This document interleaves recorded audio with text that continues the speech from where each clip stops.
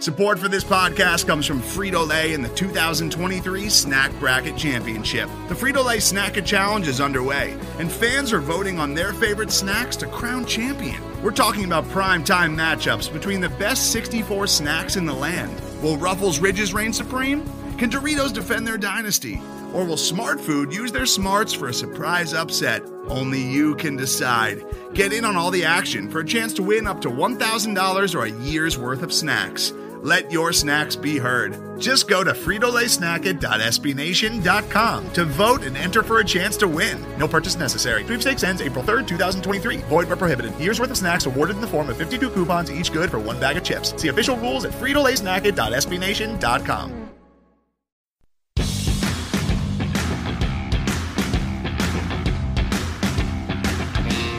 Welcome into Oklahoma Breakdown, your Oklahoma football, basketball, gymnastics, softball, baseball, anything else under the Oklahoma sun. I can't promise any gymnastics analysis, I'm sorry. Yeah, and you're selling us too hard there. Yeah, maybe I am, but that's okay. I'm not turning a blind eye to it either. There you go. They are. They deserve praise. Absolutely, they do.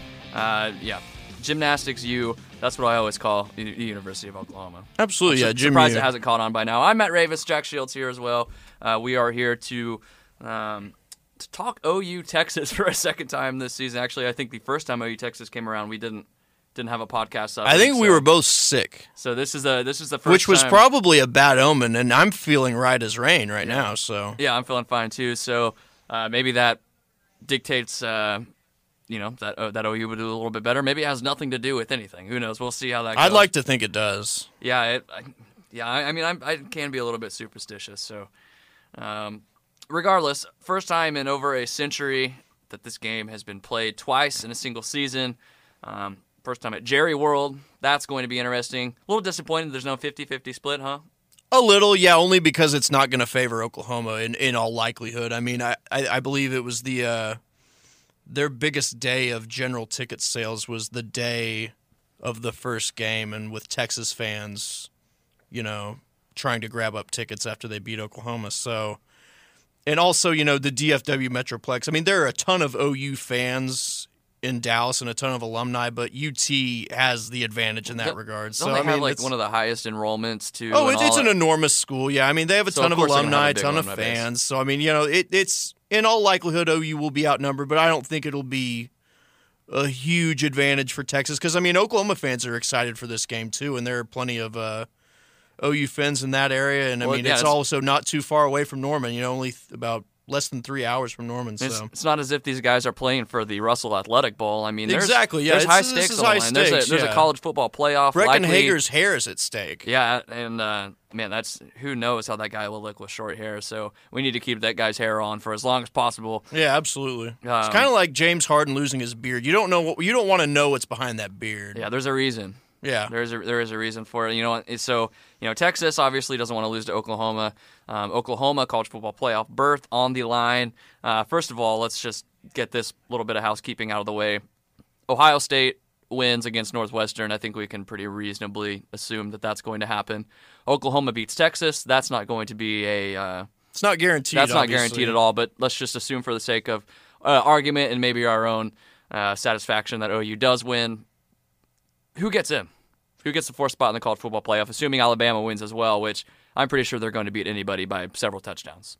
Well, first off, I will say that I think Northwestern's going to put up a fight in that game. I mean, sure. I think there's a little bit of fool's gold in that Michigan win. I mean, Michigan hadn't faced any good passing offenses leading up to that game, and then finally they see one and just wilt. So yeah, they look bad. They look horrible. So and Northwestern has played pretty much everyone tough this year, so, we'll see about that. So, I do think it would be Oklahoma over Ohio State just because they would be beating the only team that they had lost to this season. I mean, I think logically you would put Oklahoma in over Ohio State in that scenario, so provided Alabama takes care of business against Georgia, which they will.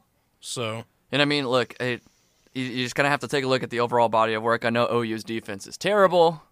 That offense is transcendent. I don't understand where this "you have to be a complete team" narrative came from for like playoff qualifications and stuff like. I mean, who gives a shit as long as you're winning? I mean, I give a shit because I hate watching bad defense, but at the same time, it's going to provide. I think we talked about this in a previous podcast, but when you put an SEC team, like a ground and pound team, up against a team like Oklahoma that doesn't play great defense but has an incredible offense, I mean, you get the Rose Bowl last year. I mean, you get an incredible game. You get a great product for television. I mean, why wouldn't you want that? Yeah, well, Jack, I think there are a lot of people out there who think that there is and I'm not trying to dunk on anybody, don't get me wrong, but feel free. Those people suck. There are conspiracy theorists out there who think that there's like the ESPN is wanting to withhold Oklahoma from the college football. Oh playoff never mind. Yeah, I thought you were going in a different direction with that. Yeah, but I don't think that's the case. Think that's the case. But I mean, I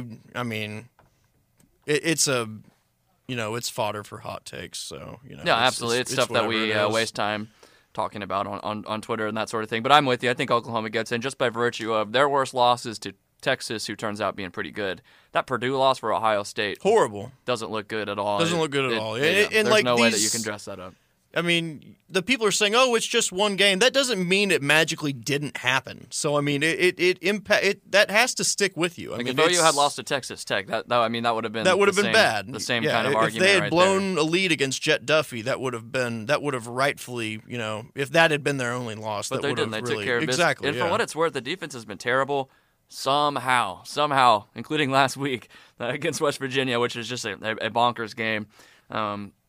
Make plays when they need to. I find myself just going insane watching the games whenever they do finally make plays because I'm so resigned to the fact that they're probably not going to make play on the play that I'm watching. So when I see Caleb Kelly get in the backfield and strip Will Greer and pick it up for a touchdown, I mean, all of us go nuts for something like that because we're not really expecting it. And there's inside we're feeling kind of proud for Caleb Kelly as well. Defense might be terrible, but they're scoop and score.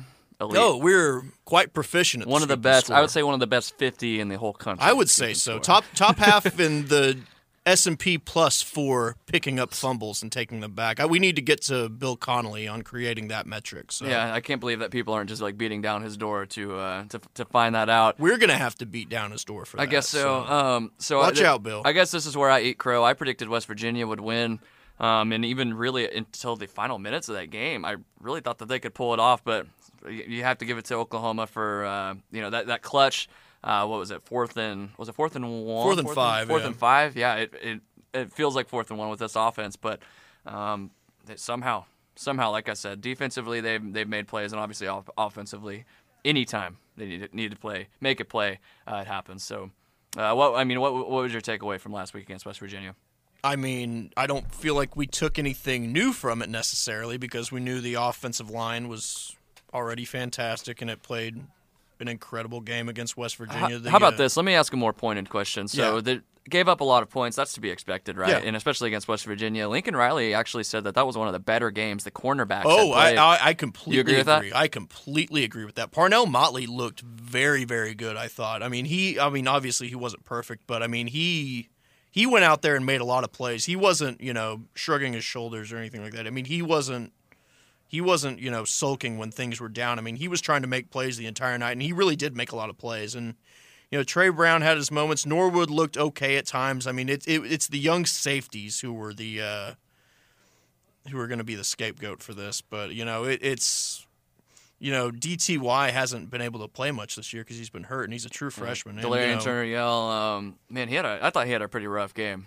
He did, but I mean, it's really not too surprising. I mean, he's going against some great receivers and really just, like I said, doesn't have much experience. I think he's going to be a hell of a player, but I feel the same way about Robert Barnes. I mean, whoever comes in at DC is going to see those two guys, and they'll look at tape and they'll see something that they can improve with these two. And I think from a physical standpoint, though, I mean, they're guys who are going to be able to play at this level and at a high level. So, I mean, Barnes was a 5-star product by some services. And then one final thing here, update on OU basketball. What we got cooking there? Oh, I mean, I didn't expect them to just lay down and die this year, but I mean, they're legitimately looking pretty good. They're not always that clean on offense, but this is probably the best defensive team Kruger has fielded at Oklahoma, which is a really positive sign. I mean, I think part of that's the product of having so many veterans. And I mean, this is, this isn't just like an overachieving basketball team if it does in fact go to the NCAA tournament, because I mean, there's a ton of athleticism on this team as well. I mean, this isn't a group of scrubs. There's a ton of size, ton of athleticism, ton of length. I mean, and a ton of experience. So I mean, the Big 12's tough, but this is going to be a big stretch coming up. They're playing Notre Dame at Madison Square Garden, then Wichita State at the Peak, which Wichita State's kind of down this year, so Oklahoma could definitely come out with a win there. And then USC at the BOK Center in Tulsa, then Creighton and Norman, then at Northwestern. So, I mean, that's quite a stretch right there. And then going into Big 12 play, you get to play Kansas. I mean, those are all feasibly the first Big 12 game. Those are all feasibly tournament teams. So, I mean, potentially, yeah. I mean, and then you get into the meat of the Big 12 schedule. So, I mean, there's really going to be no rest for this basketball team from here on out. I mean, they played North Texas this week, who was undefeated but hadn't played anyone. So it wasn't really much of a test for this team, honestly. But, I think they can make the tournament this year. I mean, maybe I'm overreacting a little bit, but I think they have the pieces to get it done, and they have the depth to get it done, I think. My big worry would be during conference play because, like in football, the Big 12 has a tendency to cannibalize itself. Absolutely, eat its own tail, yeah. So to but speak, I mean, so. I like I said, with this the veteran leadership on this team, I think they're going to be much better equipped to deal with that kind of thing than last year's team. With I mean, I love Trae Young, but I mean, Big 12 coaches were honing in on him, and guys like Javon Carter were eating his lunch. I mean, it's not a sustainable way to play basketball. Yeah, it wasn't going to work out. I mean, it's. I think this team is a bit better equipped to deal with the grind of that, I would say. Well, there you go. There's your OU basketball update for the week. Again, stay tuned. At SB Nation has football as well as basketball covered. So, or I said at SB Nation, at CC Machine. I guess you can follow at SB Nation on Twitter. Yeah, follow them too. They're good. Follow everybody. Follow our parent company. And speaking of people to follow, talk to Wescott Eberts of Burnt Horde Nation about the upcoming Oklahoma-Texas game, Part 2, 2018. That's coming up next on the Oklahoma Breakdown.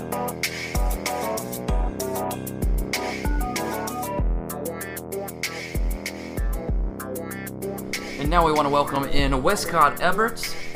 Wescott is the team site producer at Burnt Orange Nation, burntorangenation.com if you want to get your fill of Texas football, Texas basketball, etc., etc. They do a better job of covering Texas than just about anybody you'll find out there, so definitely recommend following them. And following Wescott on Twitter, at SBN_Wescott. And now, without further ado, I'm going to turn it over to Jack for the first question about Texas football. Since the last time we met up, Texas, they've lost a pair of games since then, but they looked pretty good against Iowa State, and the defense looked pretty good against Kansas until the fourth quarter. But for better or worse, what has changed for Texas since these two teams last met? I think the big thing that they've been dealing with have been some injuries and suspensions on the defensive side of the ball. Of course, Chris Boyd, Devontae Davis were suspended for the first quarter against Oklahoma State. That caused some major problems for Texas as Tylan Wallace was able to kind of run wild, and Boyd wasn't really able to slow him down once he came back into the game. And, just being banged up in the secondary has been a big issue since then. Brandon Jones, the junior safety who had that interception against Oklahoma in the last game, he's missed 3 games with an ankle injury and then went out with a head injury against Kansas, so he played less than a half. P.J. Locke has been kind of banged up, the starting nickelback with the toe. Devontae Davis has been banged up as well. I think he re-aggravated a head and neck sprain and then had a bone bruise in his knee. So by the end of that Texas Tech game a few weeks ago, Texas was really the walking wounded. They had Devin Duvernay's twin brother Donovan playing in at nickel, a position that I'm not sure he's really even practiced very much, and certainly not with the first team. And, so that's really led to some issues in pass defense. But, really in terms of third down defense, Texas has also had some major issues there. If I recall correctly, Texas got stops on 5 of the 8 third downs that they faced against Oklahoma. And that's been trending in the wrong direction. So, Todd Orlando is going to have to figure out a way to get a couple third down stops, get a red zone stop. or get a turnover or two against Oklahoma to really have a great chance of winning this game on Saturday. Now, speaking of things that have happened since that matchup, who are two players, one on offense, one on defense, who you think have stepped up the most since that game? Offensively, I think running back Trey Watson is really the guy. Keontae Ingram carried a lot of that load. The freshman against Oklahoma had a 31-yard run in that game. But, Watson has had a couple of the longest runs of his season in the last couple weeks. His knee is finally fully healthy. He feels comfortable on it after he suffered that ACL injury last year that helped lead to his departure from Cal and an extra season as a graduate transfer at Texas. He feels more comfortable on that knee. He feels comfortable in the scheme. And, it's certainly possible that Watson could end up carrying the bulk of the load on Texas. But, the Longhorns certainly have two options now who are playing at a high level currently there. On defense, I would say the guy that has really stepped up and will probably need to play a role for Texas is Malcolm Roach. He was injured during that game in October after he suffered a fractured foot against USC. He's played some of the two inside linebacker positions. He's played B-backer, which is a hybrid position in the Texas defense. But right now he's playing defensive end, and he's playing at a high level. And, Texas needs to win some of those battles up front and be able to fit correctly with the linebackers behind Roach if they want to slow down an Oklahoma rushing attack that's really been on fire the last few weeks. Now, switching to the quarterback position, Sam Ehlinger's shoulder, it's been causing him a few issues ever since it was originally aggravated. But how do you see that impacting this weekend's game? I think it could definitely have an impact. It probably won't be fully healthy as it was the last time that Texas and Oklahoma played. Colin Johnson told us on Tuesday that Ehlinger hasn't been complaining about it, and Ehlinger told us as well that it's feeling as good as it has since he originally suffered that injury against Baylor the week after the Oklahoma game. But definitely, it seemed to cause him some issues against Kansas. Largely, he's played really well when they came back, but there's certainly a risk of re-aggravating that shoulder during the game if an Oklahoma defender can get a good shot on it. And, Ehlinger's running ability is a big part of the offense. It was a big part of the offense in that game against Oklahoma. He scored 3 rushing touchdowns and I believe had over 80 yards rushing total once you take out the sacks. So, that's something that Texas really relies on in the red zone and short yardage, and also to pick up some off-schedule plays on scrambles. Now, switching to more, lighthearted topics, and also going back to this being new territory for all of us, fair food is a non-factor in the rivalry game for the first time in, over a century, or seemingly over a century, almost a century, but the glorious tradition of tailgating now enters the fold. What's your favorite tailgate food, and what's your drink of choice at a tailgate? My favorite tailgate food, I would say probably brisket. If anybody's cooking up brisket at a tailgate, definitely always go for that. My drink of choice, usually go with Lone Star on game days, but I'll be credentialed at AT&T Stadium on Saturday, so there will be no pregame or during game beers for me this weekend. Post-game, though. Post-game, hopefully yes, there's sad beers, though, so I mean... I suppose y'all would feel that way, and that's understandable. Well, speaking of this game, what's your prediction for a crowd ratio? I mean, I'm thinking 3-2 in favor of Texas, so essentially 60% in favor of Texas. So, but I mean, I really have no clue what we're going to see. What are you thinking? Yeah, I'm not really sure either what to anticipate there. Certainly there are a lot of Texas alums in the area, a lot of Texas alums who are excited by having a chance to attend their first Big 12 championship game since 2009. But there are also a lot of Oklahoma alums in the Metroplex as well, and I imagine a lot of people will be willing to come down, make that drive down I-35 from Norman, to Arlington.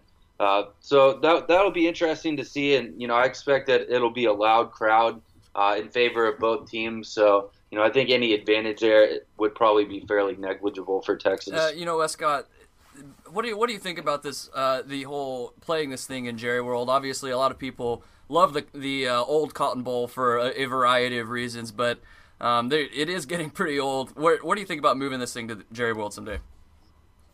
Not a fan of it at all. Nor am really, I. A lot of the tradition of the game is tied up in the Cotton Bowl and the Fairfield and Texas fans having to run through screaming Oklahoma fans when they're coming out of the tunnel. And actually, I think it would be nice if they would switch sides of the field every year so that Texas fans wouldn't, or Texas players wouldn't have to put up with that abuse. But certainly that's a long-standing tradition in the rivalry. And Jerry World is a nice place, but it's not the Cotton Bowl. The Cotton Bowl, it certainly suits the needs of the rivalry in that game and carries with it enough tradition that I don't think it makes sense to move it. And I think we're finding the perfect balance too, because this is not going to be the last time that these two schools play at Jerry World in this game, I'm thinking. I mean, I guess the grant of rights goes up in, 2024, 2025? And we'll at least be playing that game there until then, I'm thinking. So, I mean, we'll be able to keep our annual game at the Cotton Bowl and all that stuff. So, and then have the ritzy stadium maybe once every other year or something like that. But if you were forced to say one nice thing about OU or the state of Oklahoma, what would you say? Well, I haven't spent much time in Oklahoma, so I don't know that I can say much about the state. But I would say that I have a lot of respect for Lincoln Riley as a play caller. I think he's one of the best offensive minds in the country. Certainly, his record, his track record, isn't particularly substantial at Oklahoma right now with only two quarterbacks. That's kind of a small sample size. But he's done a great job developing Baker Mayfield, and especially Kyler Murray has come a long way since his time at A&M. And one thing that I think Riley does so well is that he's able to package plays together and run passing plays that look a lot like his running plays. And that just makes them extremely difficult to defend. And, he's the guy who's able to take advantage of all the athletes that Oklahoma has on offense and put together a scheme that, his offensive line coach has been able to implement and execute with, that group up front. And that's one of the best offensive lines in the country. Now, what would a win in this game mean for UT's program moving forward? Well, I think the big thing is that it would mean that Brecken Hager doesn't have long hair anymore. We were about to ask you about that, but yeah. Yeah, does he just keep it? What does he do if Texas loses this thing?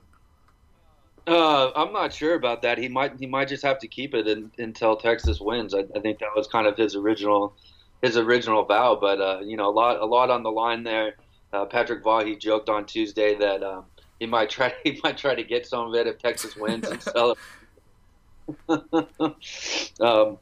But I think really, for this Texas program, I don't know if I want to lead off by saying that Texas is back if they win this game, but definitely it would put Texas once again in the conversation of one of the top national programs, kind of cement the turnaround that Tom Herman has been executing very well. And, I don't know how much it would necessarily put Texas on track to be able to come back next season because they're losing a lot of players. But I think it would definitely be, a strong indication that the program isn't just headed in the right direction, but that it's to a point where it can beat a team like Oklahoma twice in the same year. And, that's not an easy task with the offense that Oklahoma has. Now, if Oklahoma wins and Ohio State wins this weekend, who do you think should have the fourth spot in the college football playoff, assuming Alabama wins, which they're going to do? I think Oklahoma should get in ahead of Ohio State. I think, their loss to Texas is not a bad loss by any means, especially coming in a rivalry game on a neutral field. I think Ohio State's loss to Purdue by, 29 points, something like that, 19 points, was just a really, really horrendous loss that was unacceptable. And, I think Ohio State, barely got by, that Maryland team that beat Texas. And, I don't think that they're as good as the Sooners, even for all the defensive struggles that Oklahoma has had on that side of the ball. Well, that's what I was about to ask you. You don't think the defense is just that bad that they should be excluded? No, I don't think so. Okay, now we're going to a topic that I think you're going to like, and maybe that you're a little tired of talking about at this point. But how do you think Mac Brown's going to fare at UNC?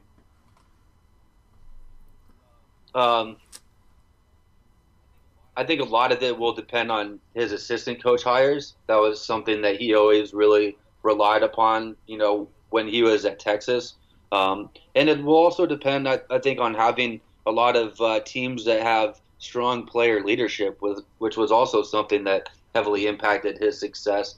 I think the problems with Mac Brown are that he's not a particularly good offensive mind. He was really at his worst when he was meddling with the offense at Texas, so his offensive coordinator hire is going to be really important. And I think it's also going to be important for him to take a look around college football and see what other programs are doing, which is something that he didn't do at the end of his Texas tenure. For instance, he didn't have a football-specific strength and conditioning coach until 2013. He didn't have a nutritionist until 2013. Texas didn't have any support staff to speak of until 2013 when they hired a director of player personnel. So all of those things that Ohio State has and Clemson has and Alabama has and Texas has now, I'm sure that Oklahoma is keeping up in those areas as well. Those are areas where Mac Brown needs to do a better job of keeping up with the rest of college football. And I think that there's a possibility that he could have a short-term positive impact on North Carolina. But I don't know. I'm just not a huge fan of that hire, largely because of where Mac Brown was as a coach when he was forced to resign in 2013. Wescott, who is your favorite UT alum outside of athletics? Favorite UT alum outside of athletics? Probably have to go with McConaughey. That's solid. The funny thing about McConaughey is that, when I first came down to Texas in 2002, he was kind of a joke. He was getting arrested for smoking weed and playing his bongos naked and really like a serious actor. And, then all of a sudden, just kind of out of nowhere, he suddenly became a serious actor who's, played some really phenomenal roles over the years. And, we can almost take the guy seriously now. True Detective was the best. Season 1. That was amazing. True Detective was great. What was the one where he played the agent? I'm trying to think. I don't know. I did you did mention something about how in 2002 people weren't taking him seriously, but he was great in A Time to Kill, which was before that, I believe. That would have been late 90s, I would say. That was one of my favorite roles with him. But trying to think what else I like him in. Yeah, True Detective. You don't really have to look too much further than that. I think that's his masterpiece, honestly. But now, switching over to the thing that everyone's talking about right now, why do you think Big 12 leadership feels the need to micromanage sportsmanship? Because they're incompetent. There you go. They're out of touch. It's incredible. They need some younger people giving them advice at this point. It's pretty incredible. Seriously though, what's your take on the horns down thing? I think they think that they're making a good PR move by doing this stuff, but it's the exact opposite effect in every single way. It's insane. Yeah, coming from my background as a Texas fan, it was certainly something that I never cared for particularly, but I don't think it's something that in the normal, run of play on the field should be penalized. And I think it's something that the Big 12 shouldn't allow to be flagged at the officials' discretion if they can't even effectively communicate how they're going to officiate it before games. And so they either need to just let it go or put something into the bylaws that specifically codifies it so that we don't have to go through all this garbage of where Dana Holgerson is trying to communicate with the officials before the game, and there's some type of miscommunication, that resulted in it getting flagged during the game, even though West Virginia had asked about it and tried to mitigate that potential issue.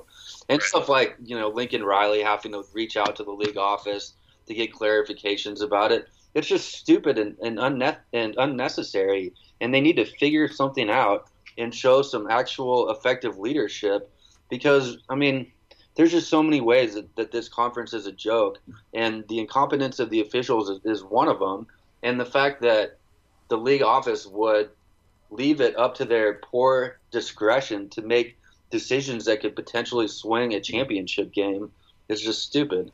Yeah, absolutely. Now, back to the game itself. How do you see this one shaking out, and what does UT have to do to win? I really see it unless somehow, the Oklahoma defense manages to consistently stop Texas. Perhaps if Ellinger gets banged up again or just doesn't have his accuracy like he didn't, for long stretches of that game last week against Kansas. In that scenario, I think Oklahoma would have a chance to have, a fairly easy win against Texas. But with the way that, games have gone for this Texas program this year, I think 8 or maybe 9 of them have been decided by a touchdown or less. So virtually every game you can come into it and expect that Texas is going to play a close game. So really, the things that I've been saying, when I've been appearing on the radio and on podcasts in the last few weeks is that the 3 biggest things for Texas are time of possession on offense. That was something that they won against Oklahoma by, I think, 8 minutes or more. So they had a significant advantage there that kept the Oklahoma defense off the field.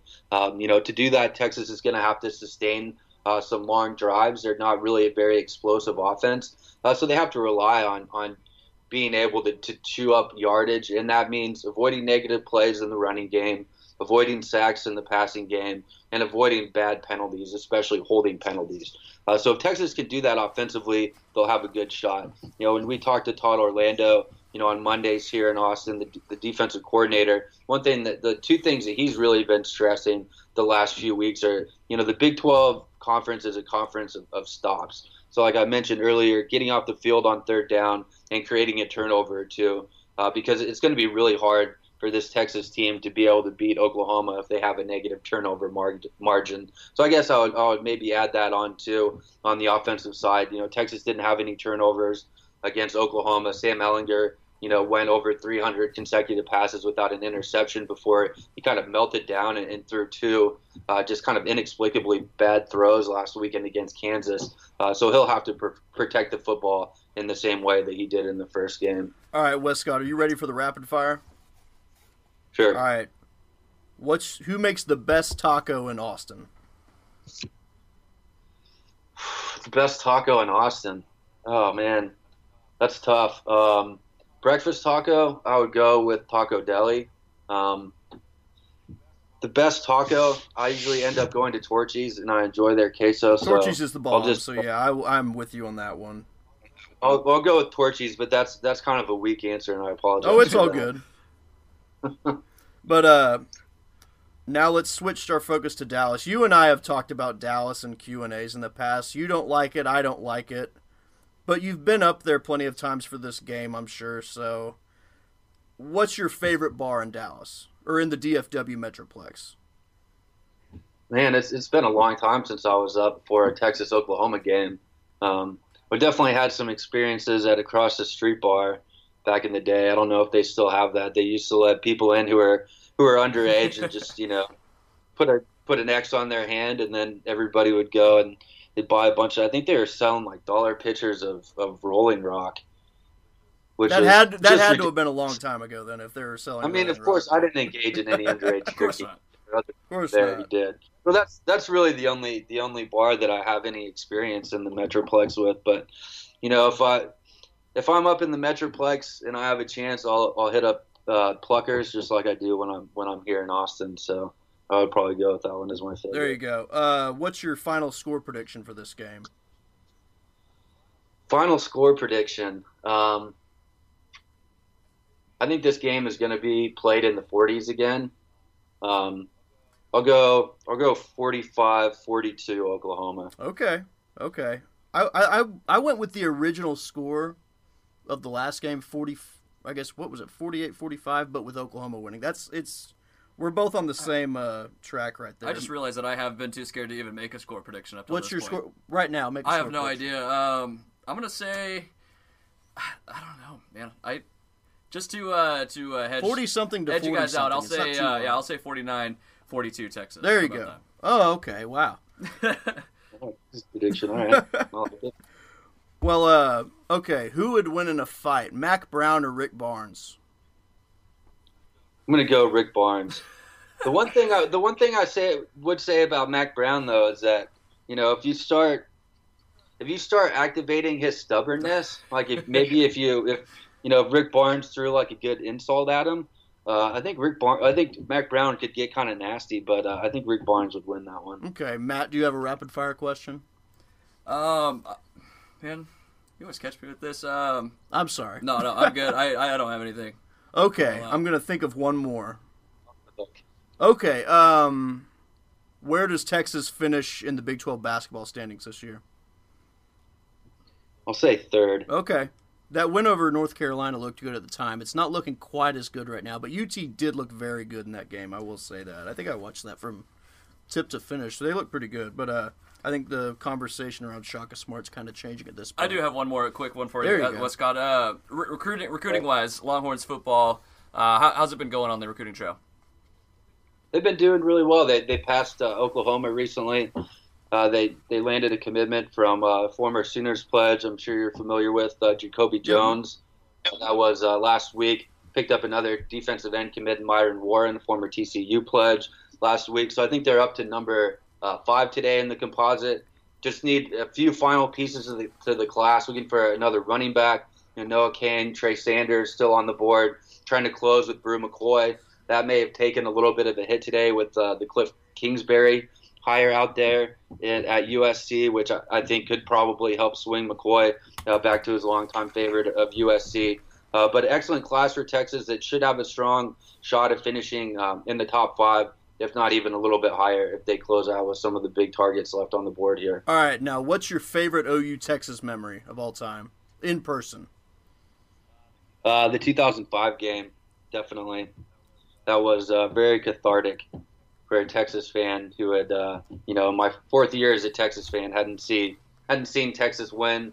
I'd been there in 2004, and that was just a brutal game. That 12-0 defeat, one of the rare shutouts for Texas back at that time. Although it certainly became more common, in recent years for the program. But that 2005 game was pretty amazing. Yeah, I was at that one. That wasn't very amazing for me. But anyway, Matt, do you have anything else? No, I think that's going to do it for us. Wescott, really appreciate you coming on with us. Wescott, you can follow him on Twitter at SBN_Wescott. Of course, he is the team site producer at Burnt Orange Nation. I highly recommend you check out their stuff.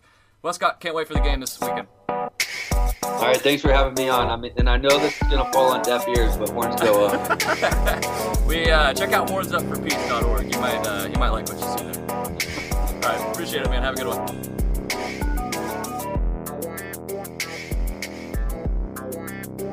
Big thank you to Wescott Eberts of Burnt Orange Nation, your Texas SB Nation community. Good stuff there. Really Yeah, appreciated having absolutely. him on. Yeah, he's a really knowledgeable guy. He's been with SB Nation for a long time, and he's at all their press conferences and stuff like that. He's a real knowledgeable guy. Anyways, getting into the back into OU Texas.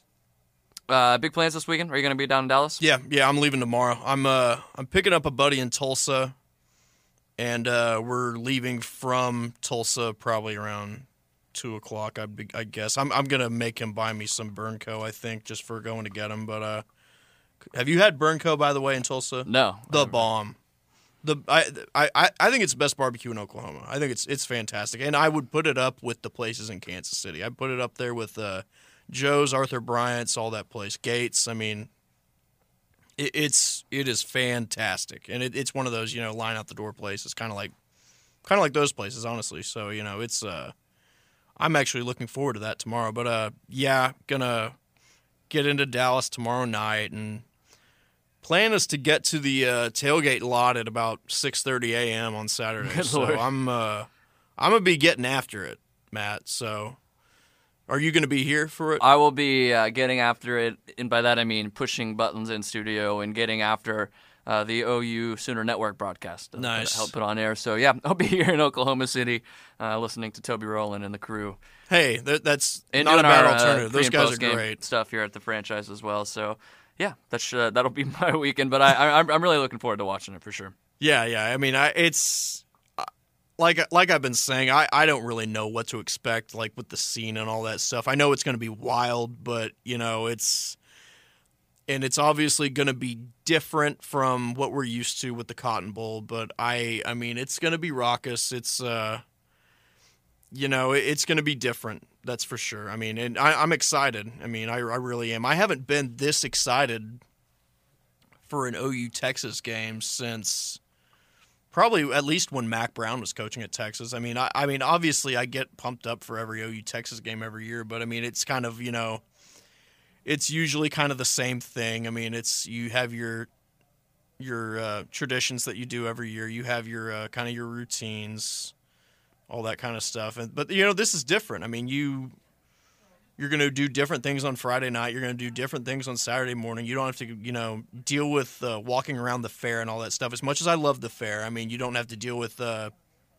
drinking those $8 Dixie cups of watered-down Bud Light. So get to bring your own beer, get to grill your own food. I mean, it's going to be a time. Have you ever been inside Jerry World before? A lot, yeah. Yeah, it's cool. Yeah, it's first time I was at that BYU game in 2009, which was that was the first time. That was the first and only time. I remember walking up to the stadium and being like, "Holy shit, I'm about to board a spaceship!" Like it looked like a mothership, or something like that. I sat with my my parents. Now it just looks like every new NFL stadium. Yeah, no, it does. It's I sat in the nosebleeds that night. Yeah, I did too. But very, very high up there. That was a great OU crowd at that game, by the way. People don't talk about that enough. Like, it was a terrible game. Horrible game, but I mean, OU fans, there were some BYU fans there too, but I mean, OU essentially filled up Jerry World. I mean, that was pretty damn cool. I mean, that was a really good scene, but unfortunately the play on the field kind of dampened everything. But I mean, that was a really good showing for OU fan base. But yeah, and I went to I guess I went to the game in 2010, the Nebraska game, which was the last Big 12 championship before the hiatus. My buddy got kicked out of the stadium for slapping the bag of wine in the students, like the OU mini students section. And like if you go back and look at field goals in one end zone of the stadium, wherever the OU students were, you can probably see us slapping the bag during like field goal and extra point attempts. Who snuck that in? How did they snuck My that in? buddy snuck it in, and he snuck it in his jeans. Like he fit it like in his crotch, essentially. That's kind of impressive. He got through, wasn't patted down or anything like that. And then Buddy got kicked out. A different friend got kicked out for having it on his person later on, and they kick him out and they forget to take his ticket. And so he just walked back in. Like he was outside for like 10 minutes. Like stupid staff at this stadium forgot to take his ticket. They were being big timers. I mean, they did take the bag of wine, so that was a loss for us, but whatever. And then you think they threw that away? Or do you think they drank the rest of that? I bet they threw it away. They're squares. So they probably threw it away. Fair enough. First of all, before we do score predictions, am I allowed to change mine? I gave one earlier on the podcast that I just do not feel confident in at all. Or do I have to? I'll allow it. Okay. I'll allow it. I said 49-42 Texas just to be a dissenting voice because I didn't expect Wescott to pick against his own team. So I'm going to say... Wescott's a realist. Yeah, absolutely. I think he said, what did he say, 44-42? I think 45-42. 45-42, which is Oklahoma, yeah. A very interesting score. What do you think? I went 48-45 Oklahoma. Just flipped the score from last time. Yeah, I'm gonna say 52-48 Oklahoma. I'm with you guys. I think it's gonna be about in that range. I think Oklahoma's gonna be able to eke it out, just because. I mean, you would hope that honestly, power, yeah. I mean, power right with Sam Ehlinger won't. I said Ehlinger. Tom Herman would probably throttle me. Ehlinger, hard G, baby. Hit that power right. Worked every time. Surely they can at least figure out some of the quarterback runs. Maybe, right? yeah. And I mean, I would expect Kyler to take a bit better care of the football this time. I mean, he put that loss on himself after the game. Obviously, without it wasn't those his fault. I mean, granted, yeah, but I mean, it wasn't his fault. I mean, like it was the defense's fault for that loss. I mean, but yeah, those two turnovers were enormous. I mean, Oklahoma does probably win that game if not for those two turnovers. But, yeah, I just look at the margin of error for both quarterbacks. I look at Kyler Murray. Like, he can throw 2 interceptions and put the ball on the ground once, and OU can still be in the game. Can Sam Ehlinger do that? No, I'm absolutely not. So not. sure, If OU forces turnovers with their defense, which they've not been good at that this year, although they did sort of turn over a new leaf against West Virginia, but if Oklahoma does win the turnover battle, this is OU's game if that happens. So I don't expect UT to turn it over much, though. I mean, Ehlinger's been really good at taking care of the ball this year. They really don't turn it over much. So I wouldn't count on that. I think it's more about OU just sort of controlling it on its own end offensively with the turnovers. But yeah, I mean, if all is even with the turnovers, give me OU. So there you have it. That Rooster kickoff. You know what channel it's on? Is that on ABC? It's on ABC, so. yeah. So there you go. Rooster kickoff on ABC. Should be a great one. Thunder update? Want to do a Thunder update? Yeah, go for it. Well, last night, as we're recording it, Wednesday night, the Thunder played the Cavaliers.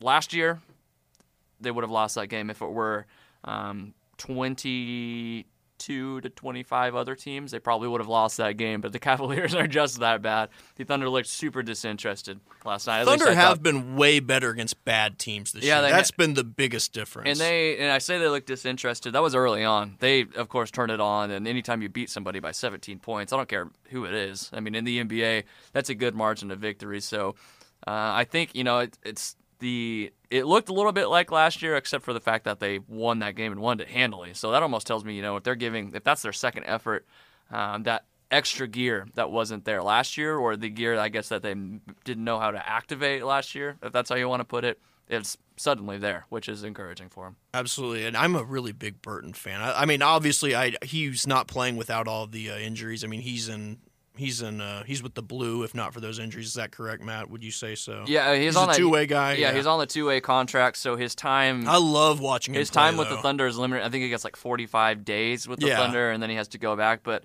I wouldn't be surprised if his contract gets converted, because they can do that. They can make it into like a guaranteed contract for the rest of the year. Yeah, I mean, if they want. And I wouldn't be shocked if they did that, just because he's just. He's like Amadou Diallo. Good things happen when he's in the game. He always seems to be in the right spot. He's under control. He does everything pretty well on both ends. Yeah. I mean, and I loved that block he had the other night. It plays within himself as well. Yeah. You're never going to see him jacking up three-pointers or doing anything like that. He's always making. He is a good three-point shooter, though. Staying in his lane. He always killed OU with three-pointers when he was at Iowa State. I mean, he was. I hated when OU had to play. He can do it if he needs to. I'm just saying he's not going to be a volume guy from there. He's not going to take poor shots just because like Russell will, but. That's the Russell Westbrook come to know and love. I'll take the good with the bad there. Yeah, the good Brook with the bad Brook. And one final note here: Hawks versus Thunder, Friday night. Trae Young comes back to town. I mean, that's pretty exciting. Kind of wish I'd be in town for that. Yeah, I mean, I'd be at that game in a heartbeat. Trae Young, up till now, has fared better than I thought he would. I thought he would have success right away. I figured that it would be very inconsistent, very up and down, because first of all, that's how it is for rookies in the NBA. But second of all, that roster around him is far from good. But even with their second best player, John Collins, out for a while, Trae Young has played pretty well. So that's encouraging. I hope that he can keep it up throughout the whole season. Yeah, absolutely. Yeah, I mean, would you say he's the favorite for Rookie of the Year right now? I mean, Luka Doncic. It's got to be Luka. You think it's Luka? Right, you're a big Luka. I'm a little bit biased, but no, I think Luka Doncic, man, just what he's done is like it's unprecedented, and that's not even a knock on Trae. He looked great last night. And I'd say DeAndre Ayton and Trae Young are probably about on the same level. Which, that's great praise to Trae Young. You're being compared with a number one pick, but Luka Doncic has done crazy things. So yeah, absolutely. Yeah, just a great rookie class. I hate that he's in Dallas, though. I mean, I don't think I've ever hated an NBA team other than the Warriors as much as I used to hate the Mavericks when they were good, and they're about to be good. They're about to be good again, probably. I mean, yeah, they're I don't think they'll make the playoffs this year. Do you think they will? They've got a chance. Like I said, 8 of their last 10. I don't know. They'll need to stay like perfectly healthy. Yeah, I don't think that'll quite happen, but moving forward, they're going to be a threat. So I'm about to go back to hating Mavericks and their fans. Oh, no doubt. That's a nice little rivalry when it was a big rivalry when you were at OU too, because there's so many Dallas kids at OU. So if you're like watching at a bar on the corner, you're going to have, a quarter of the people cheering for the Mavericks whenever the two were playing. So I mean, there was, definitely a lot of jawing at New York Pizza or Logan's or wherever the hell we were watching, but absolutely. So, unless you got anything else? I think I'm good. I'm Boomer Sooner. Horns down. HornsUpForPeace.org. Horns Up for Peace. Another, Horns Up for Peace. Got to remember that. Eddie Radosevich. Credit Eddie Radosevich there. Double speak. It's a double world we live in, but that's all good. Again, 11 a.m. Rooster kickoff. Really, really excited. Big thanks to Wescott from Burnt Orange Nation. That's Texas's community, SB Nation community. He talked to us. Great insight from him. Really appreciated him coming on. For Jack Shields, I am Matt Ravis. Thank you so much for listening to Oklahoma Breakdown. Today's episode is brought to you by Cars.com. With over 2 million vehicles and 50,000 more added every day, Cars.com will match you with the perfect car for you, your budget, your life, your style. And if you're ready to say goodbye to your current car, Cars.com will get you an instant offer to cash it in. Just start by entering your license plate and get matched with a local dealer who will write you the check. So whether you're looking to buy or sell, just go to Cars.com. It's magical.